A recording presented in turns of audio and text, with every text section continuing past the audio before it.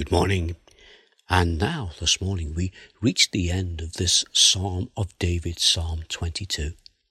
And as we do, we see that David speaks of a great celebration that will take place in the future, an event that will involve all who turn to the Lord and all who praise him. And it'll be people from one end of the earth to the other. So Psalm 22, verse 26 through to 28. The poor will eat and be satisfied. Those who seek the Lord will praise him. May your hearts live forever.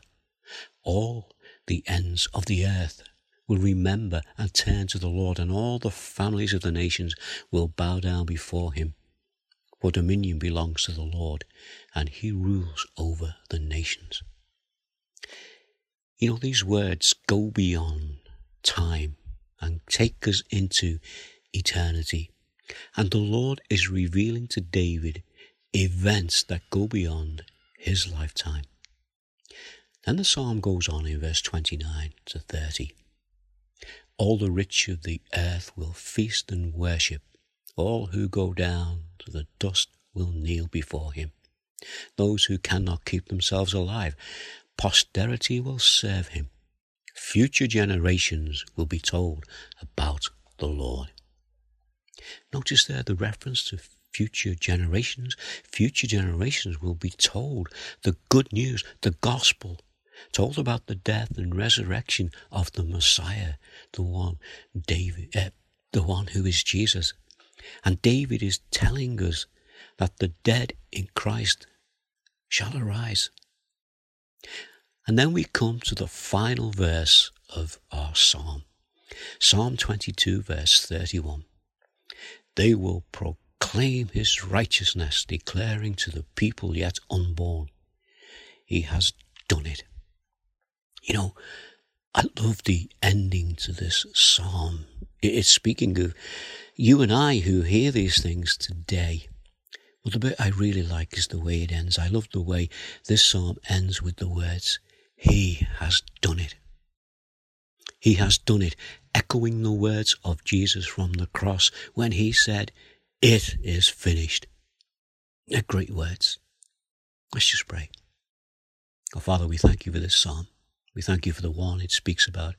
We thank you that you have instructed David to write these things even when he himself did not fully understand the meaning behind them.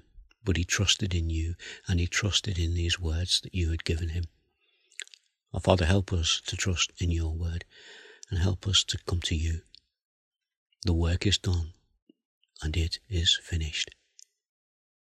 We ask these things in the name of Jesus. Amen. So for this morning, and as we've reached the end of the psalm, this is what we can take away with us.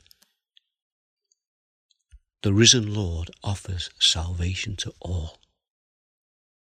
Take up the offer and know his love, know his forgiveness, and be accepted by him into God's presence. And we will be accepted as a sinner saved by grace.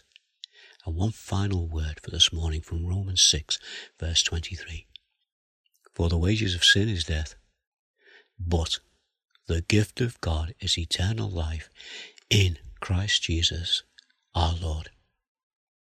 So, after the cross we have the crook.